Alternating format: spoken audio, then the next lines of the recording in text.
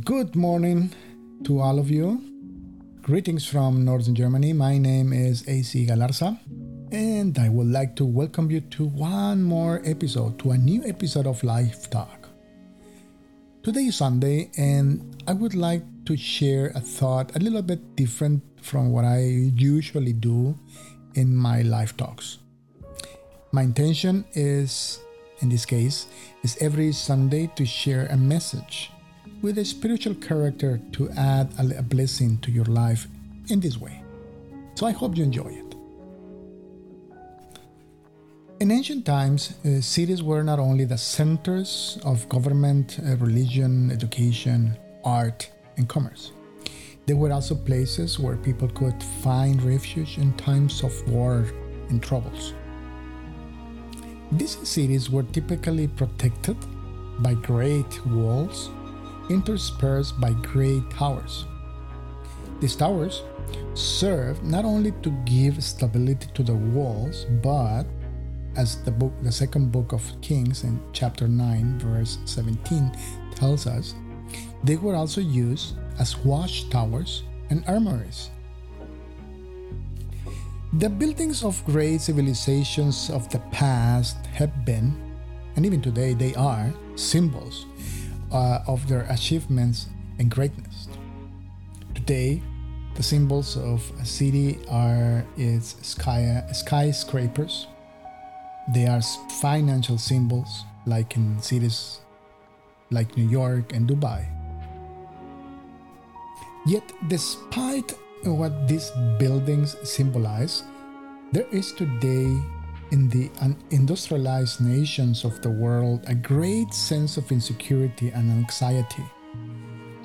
I dare to say, as never before in the last 100 years. Why? Perhaps it is due to the global financial crisis, inflation, and skyrocketing commodity prices. I have heard from people in Europe that today they have to decide between buying eggs or one less loaf of bread. In Europe also, electricity and gas prices are bankrupting many small and medium-sized businesses. How can we forget the wars? There are many in the world, but just to name a few: Yemen, a possible armed conflict between China and Taiwan, and obviously the war between Russia and Ukraine, which, by the way, could trigger World War III and a nuclear holocaust. On top of that, the refugee crisis continues, already making millions of people. And now that we are coming out of the pandemic, the masters of the universe, quote unquote, they keep reminding us that a potentially worse one is on the way. With all of this, it is easy to understand why in many nations and many countries, the level of anxiety, fear, depression, and even suicide are sky high. You may ask yourself, where is he going with all of this? Well, my intention is not to add more gloom and doom to all that we are already experiencing and hearing, but quite on the contrary. Do you remember that I started talking about at the beginning about great fortresses and of the antiquity and their purposes? Well, today, at the end of this week, as we prepare ourselves for a new week, I want to encourage you with a word of security and encourage. To do this, I would like to share with you two Bible verses. The first one is Psalm 61:3. For thou art my refuge, a strong tower against the enemy. And the second verse is Proverbs 18:10. The name of the Lord is a strong tower. The righteous man runs into it and is safe. Amen. Today, I want to encourage you to find refuge and comfort in our beloved Most High God, our protector and provider. He knows us by name and to the very core of our being. He cares for us and for our every need. He is the all-powerful and all-knowing God. Therefore, we can rest assured that everything is under His control. Our trust does not rest ultimately or primarily in the heads of state or in our jobs, nor in our bank accounts, in our professions, titles, or properties. Yes, it is true that we must be, we need to aspire to be good citizens and to be good stewards of God's creation and the things He has entrusted us, physically or spiritually. What I'm saying is that ultimately we should seek refuge in God and not on these other kinds of fortresses, quote unquote. He is our strong tower, and He is always ready to help us in the tribulation. With this, I wish you an excellent and blessed start in the week.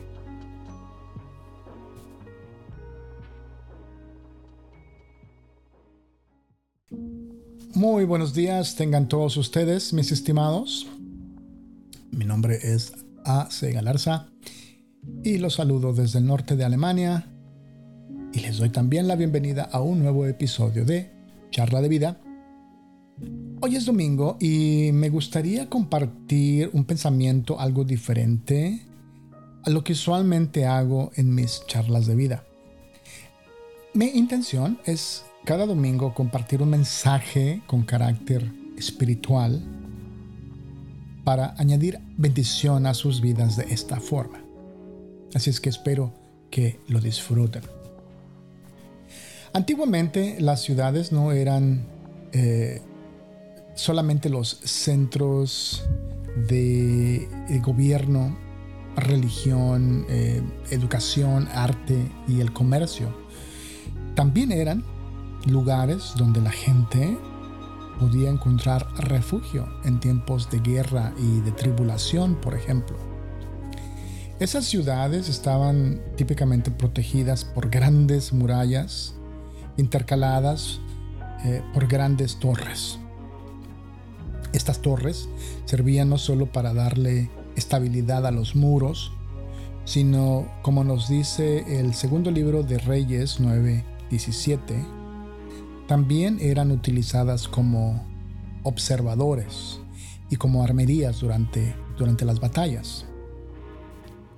Las construcciones de las grandes civilizaciones han y siguen siendo símbolos de sus logros y de su grandeza. El día de hoy, los símbolos de una ciudad son sus rascacielos, símbolos financieros como Nueva York, Dubai, Bombay, y también sus estadios, por otro lado, que son símbolos de supremacía como el estadio de Wembley o como el estadio Azteca en la Ciudad de México. Sin embargo, a pesar de lo que estos edificios simbolizan, el día de hoy existe en las naciones industrializadas del mundo un gran sentido de inseguridad y de ansiedad. Me atrevo a decir, como nunca antes en los últimos 100 años. ¿Por qué?